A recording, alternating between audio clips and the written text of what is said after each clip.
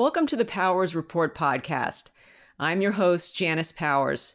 The show brings you candid, unique, and data-driven perspectives on the healthcare industry. I believe that any solution that is going to positively impact the American healthcare system has to satisfy two major criteria: financial viability and behavioral incentive alignment. In other words, access to high-quality care can only be achieved if we can afford it and if we behave in ways that optimize our health. Please subscribe to our show on iTunes or on your preferred podcasting platform and connect with us on social media. Again, this is Janice Powers, and welcome to the Powers Report podcast.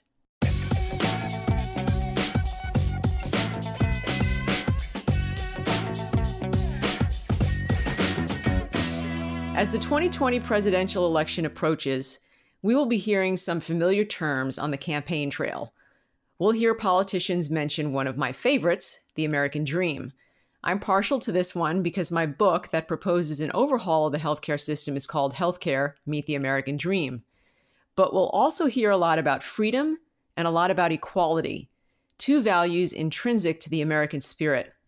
In this podcast, I will talk about freedom and equality in the healthcare system. What does it mean to have freedom in healthcare, to have equality in healthcare? This is critical to discuss because I believe that freedom and equality cannot coexist in our healthcare system. Yet we as Americans support both freedom and equality. We're going to have trouble figuring out a way forward for healthcare if we don't start considering this rarely discussed contradiction. Which is more important? Do we really understand the ramifications of striving for either freedom or equality in healthcare? So let's get into it. We Americans love, and better yet, expect freedom of choice. When the Affordable Care Act was designed, there was hope that buyers on the health insurance exchanges would have choices. The exchanges were called marketplaces for a reason. People were expected to shop for their insurance, and the marketplaces were supposed to make it easy to compare prices. We've subsequently learned that shopping just on price for health insurance doesn't allow consumers to make informed choices because the products vary considerably by coverage and access. One plan may offer the same pricing as another, but your doctor may not be included in one of them, but may be included in another. So the products aren't equal, even if the pricing implies that they are. In fact, our love of choice is creating a conflict with regard to support for a single-payer system. Take Democratic presidential candidate Kamala Harris's view. In an interview with CNN at the end of January, she said she backed Medicare for all and stated that she'd be willing to eliminate private insurance to do it. But most people want to keep a private insurance option because, for one of many reasons, it offers choice. Days later, she walked back her commitment to eliminating it. Bernie Sanders, a leading contender in the Democratic presidential candidate's race, favors completely abolishing private insurance. While one can admire his passion and vision, it simply doesn't line up with what Americans want, at least with regard to choice. Where Senator Sanders does a good job vis-a-vis promoting Medicare for all is that he emphasizes the equality aspect of the plan. In a single-payer system, everyone gets the same things. There are no shortcuts for the rich. You can't pay to get to the front of the line, and the care quality is the same for everyone. That's the pitch, and it resonates with people. The fact of the matter is that the wealthy will always have more choice because they will find providers who will take their money, either in America or abroad. Now, Bernie Sanders' plan may make it illegal for providers to accept direct-to-provider payments. The details haven't been firmed up. Most likely, providers taking government money on his plan may be prohibited from engaging with patients outside the government program. Most providers would ostensibly become employees of the government. But what if the provider doesn't want to take government payments and would rather go strictly direct-to-consumer? What if a medical practice or an ambulatory surgery center or a hospital prefers to opt out of a government program and get paid at the market rates they want to charge? Then we would have a two-tiered system, a government program and a separate system for the wealthy. The only way around this two-tiered system would be a requirement that every provider in America become an employee of the government. My view, that's never happening. So the irony of the extreme no insurance Medicare for all program that seems to promote equality and fairness is that it will do the exact opposite. We will have one health system for the rich and a government-run system for everyone else. And by the way, the system for the rich will be better. It will be better because it will pay providers more money than the government will. That will attract better talent. It will also allow the providers to invest in the best technology and equipment and facilities. That will improve the quality of care for those patients. Think about it. You could get an MRI that provides better images that can help detect disease sooner and more accurately. You could get access to the latest surgical procedure for your torn ACL, increasing your odds of a full recovery while also reducing your downtime. You can see why talking about freedom and equality are important. Now let's talk a bit about the downsides of freedom. Our healthcare system, for the most part, does not penalize people for some of the bad behavioral choices they make. For example, people are free to smoke. A woman who is pregnant is, by law, allowed to smoke and allowed to drink alcohol, even though engaging in either of these activities can have serious negative repercussions on her unborn child. She has the freedom to engage in such activities. It's America. Given that 7 out of 10 Americans are overweight or obese, most of us are engaging in activities that are not good for our health. Some argue that because they can pay for their health insurance, they have the right to do what they want. If they can pay for it, it doesn't impact anyone else, so they are free to drink excessive alcohol, eat lousy food, and, fill in the blanks. Of course, there are a number of problems with this manifestation of freedom. First is that over half of Americans get their health insurance through their employer.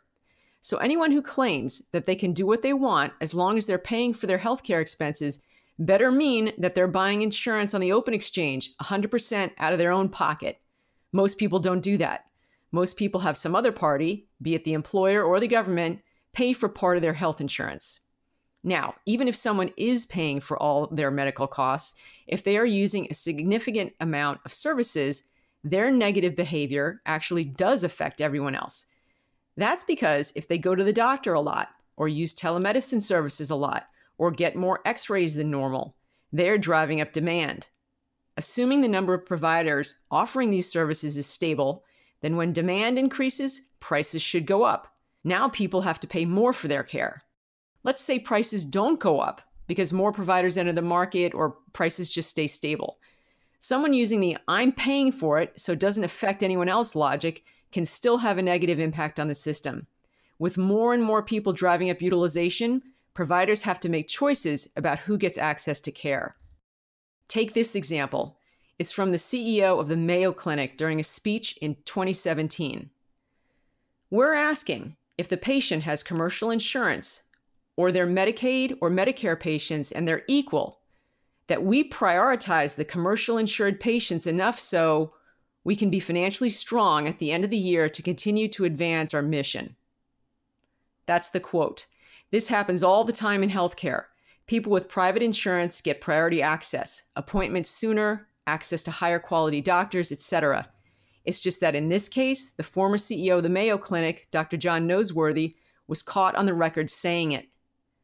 One of the biggest downsides in the American healthcare system with regard to freedom to make poor behavioral choices relates to health insurance coverage requirements mandated under the ACA. One of the most popular aspects of the Affordable Care Act is the inability for insurers to discriminate against individuals who have pre-existing conditions.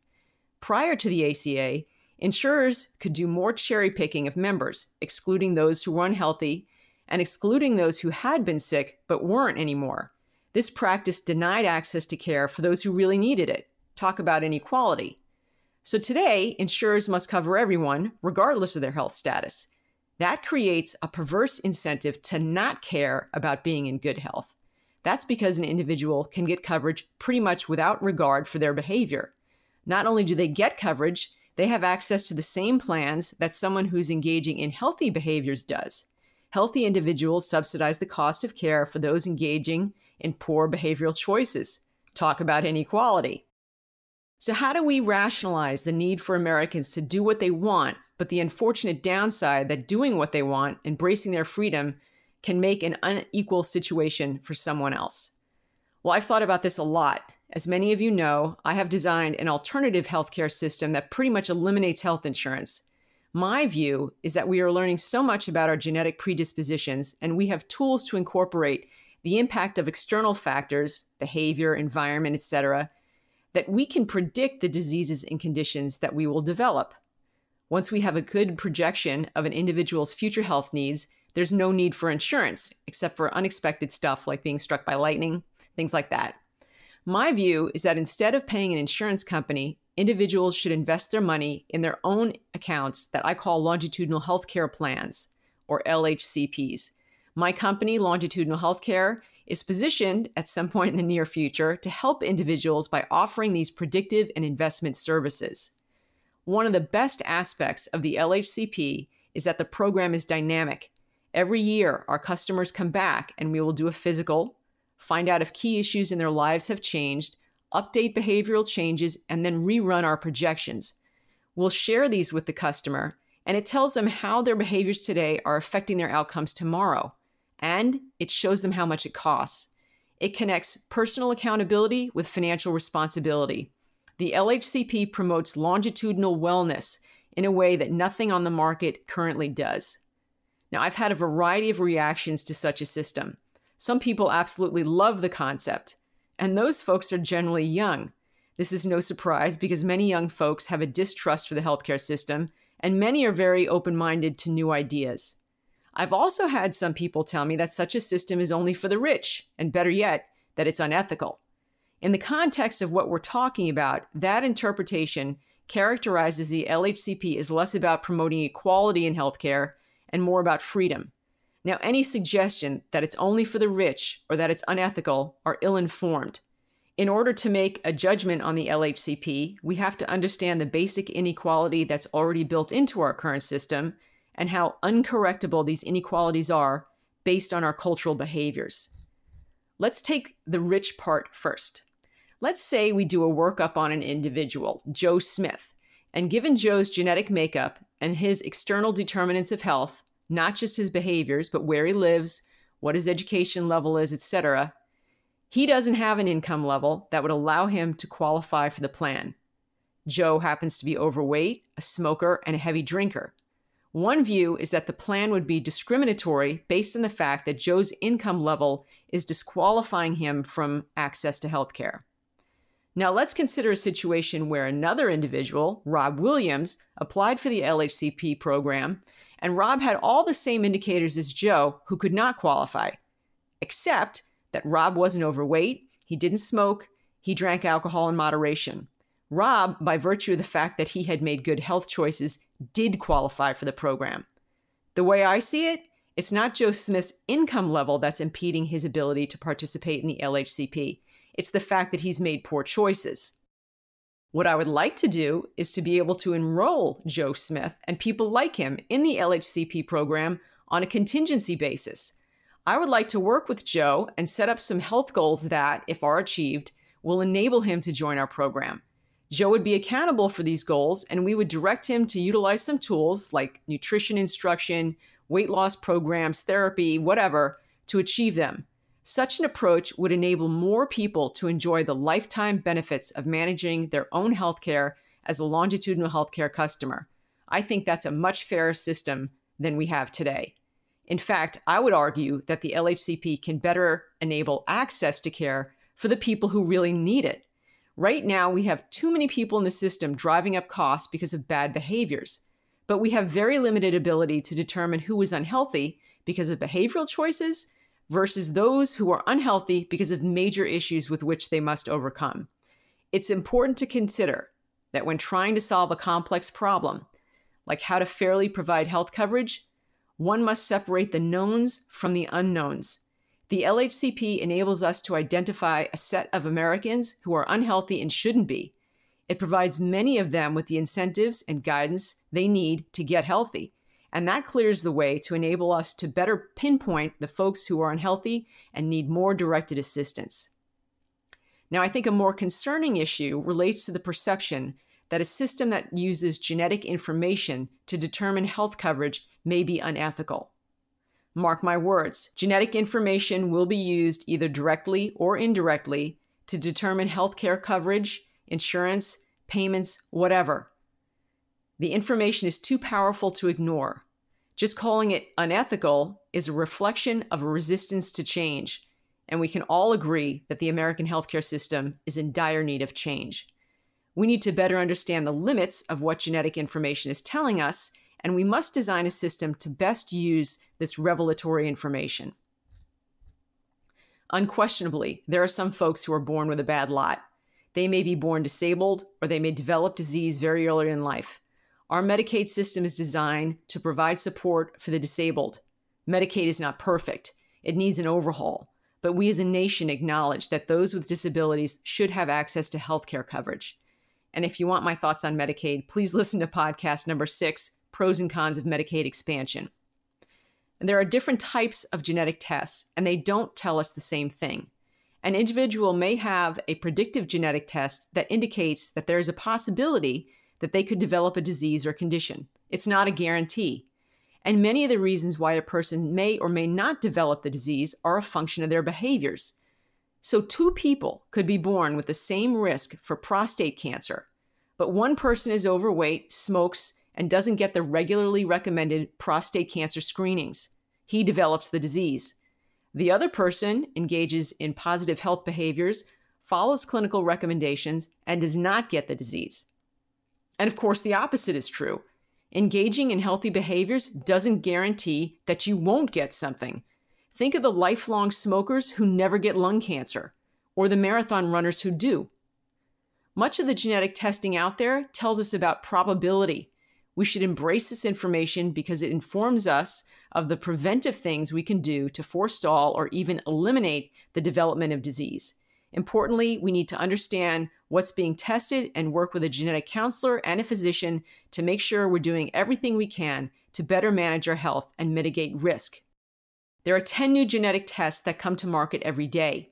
We're testing for all kinds of things, and we're just getting started. The fact of the matter is that every single one of us has pre-existing conditions, and every single one of us has a genetic proclivity to develop something. Some of us are born with a better lot than others. So what does this mean? We can never have equality in healthcare because we are not born equal. In the realm of healthcare, such native inequality poses real ethical questions about how to create a fair healthcare system. If we want true equality in healthcare, where everyone gets the same access, then the first thing we have to do is level set the health of all Americans. We have to spend more on those who have genetic challenges, which means that these individuals get a lopsided financial benefit from society. Now, if I have freedom of choice and I want to decide how I spend my money, I may not want to give it more to certain people. Personally, my view is that as members of society, we have a responsibility to help those who cannot help themselves. But the issue relates to defining how much help any one of us deserves. To what standard are we trying to raise the health of all Americans? Well, we're going to have a hard time agreeing on that, because from the moment someone is born, he or she is immediately impacted by his or her environment, social status, economic status. Infants cannot help being in these situations, but adults have varying ability to control these factors, and that in turn impacts their children. Low-income kids can qualify for Medicaid or CHIP, the Children's Health Insurance Program, but the coverage may or may not address all the needs that the child has. Maybe the doctors accepting Medicaid fail to diagnose an infant's problems. Maybe, for reasons mentioned earlier, the Medicaid baby can't be seen soon enough to optimally treat a medical condition. And if the parent doesn't enroll the child, or take them to doctor appointments, or give them the appropriate medications, or critically, provide them with a good diet and a safe environment, they'll never level up. Now, this coverage issue, meaning what is covered under an individual's plan vis-a-vis what they need given their native genetic state, isn't just a problem for low-income people. It's a problem for everyone. That's because there is a significant variation in healthcare coverage in America. I mentioned this earlier when I talked about buying health insurance. Premiums of 2 plans may be the same, but which doctors are on a plan and what is covered can vary. The Affordable Care Act tried to address this issue by setting standards of what must be included in every insurance plan, called the 10 essential benefits. These coverage aspects, which include inpatient care, emergency care, rehabilitation, some preventive screenings, and mental health services, are mandatory, whether people want them in their plans or not. In order to make the plans more equal, it imposed restrictions on others' freedom of choice. One of the biggies relates to something relatively inexpensive, providing coverage for birth control. Many Christian organizations object to this so-called contraceptive mandate, citing that it violates their religious freedom. That issue went all the way to the Supreme Court in Burwell versus Hobby Lobby Stores Incorporated. The 2014 ruling favored corporations with religious objections, providing them exemptions from providing this coverage. Consider the benefits that many employees get when their employers provide them with insurance.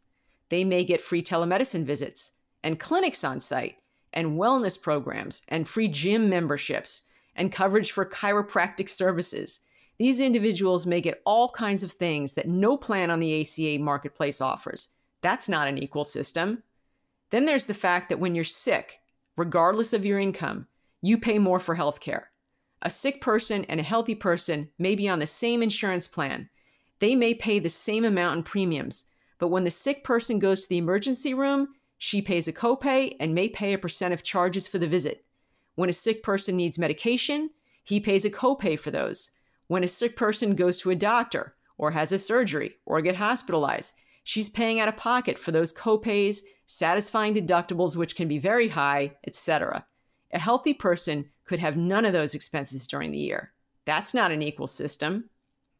Then there's this idea that a universal coverage Medicare for all system will provide everyone with the same thing and everyone will pay the same regardless of their medical condition. Well, Medicare doesn't work that way now. For one thing, Medicare outlines a sliding payment scale based on income for Medicare Part B, which is the outpatient doctor visits and things like that. People who can't afford to pay for these premium payments get coverage through Medicaid to make up the difference. In addition, people who have higher income pay more in Medicare payroll taxes than others. So the wealthy pay more for Medicare today. That's not an equal system.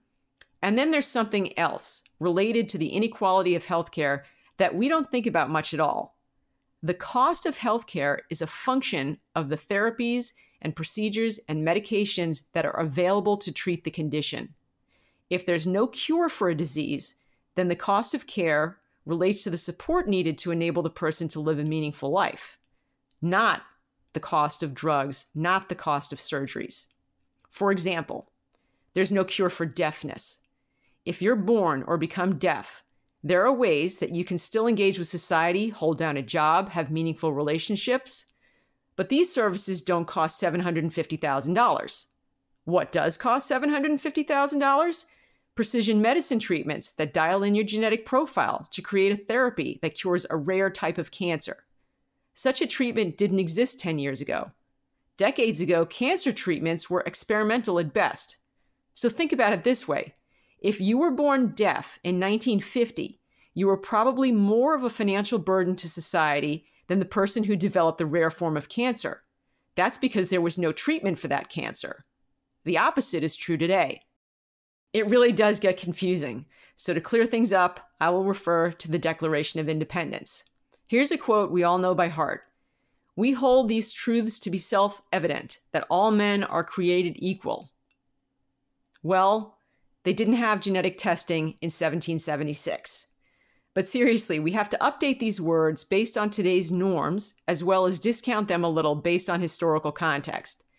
Jefferson referred to men as being equal. Today, it's men and women. We're all equal, whatever that means.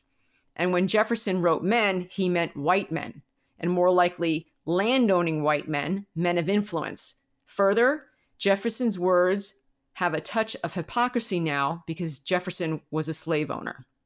Nonetheless, the tenor of the phrase, "all men are created equal," was to assume that we all, as citizens, have the certain unalienable rights, that among these are life, liberty, and the pursuit of happiness. My take on this is that we each have an equal ability to pursue liberty, and liberty is oftentimes a proxy for freedom of choice. Where am I going with all these historical musings?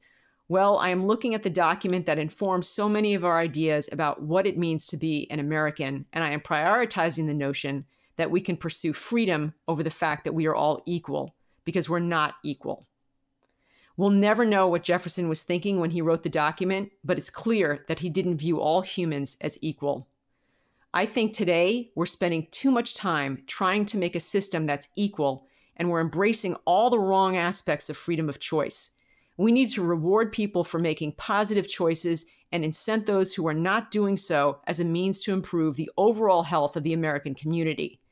Doing so lowers healthcare costs and then enables us to use the funds we have to provide the care for those who really need it. Our system will only become more equal if we all do our best to be as healthy as we can be. This is the Powers Report podcast. Please subscribe to our show and please follow me, Janice Powers, on social media. Please see our website at powersreportpodcast.com to submit questions and ideas on the contact page. I look forward to hearing from you. Thanks so much for listening.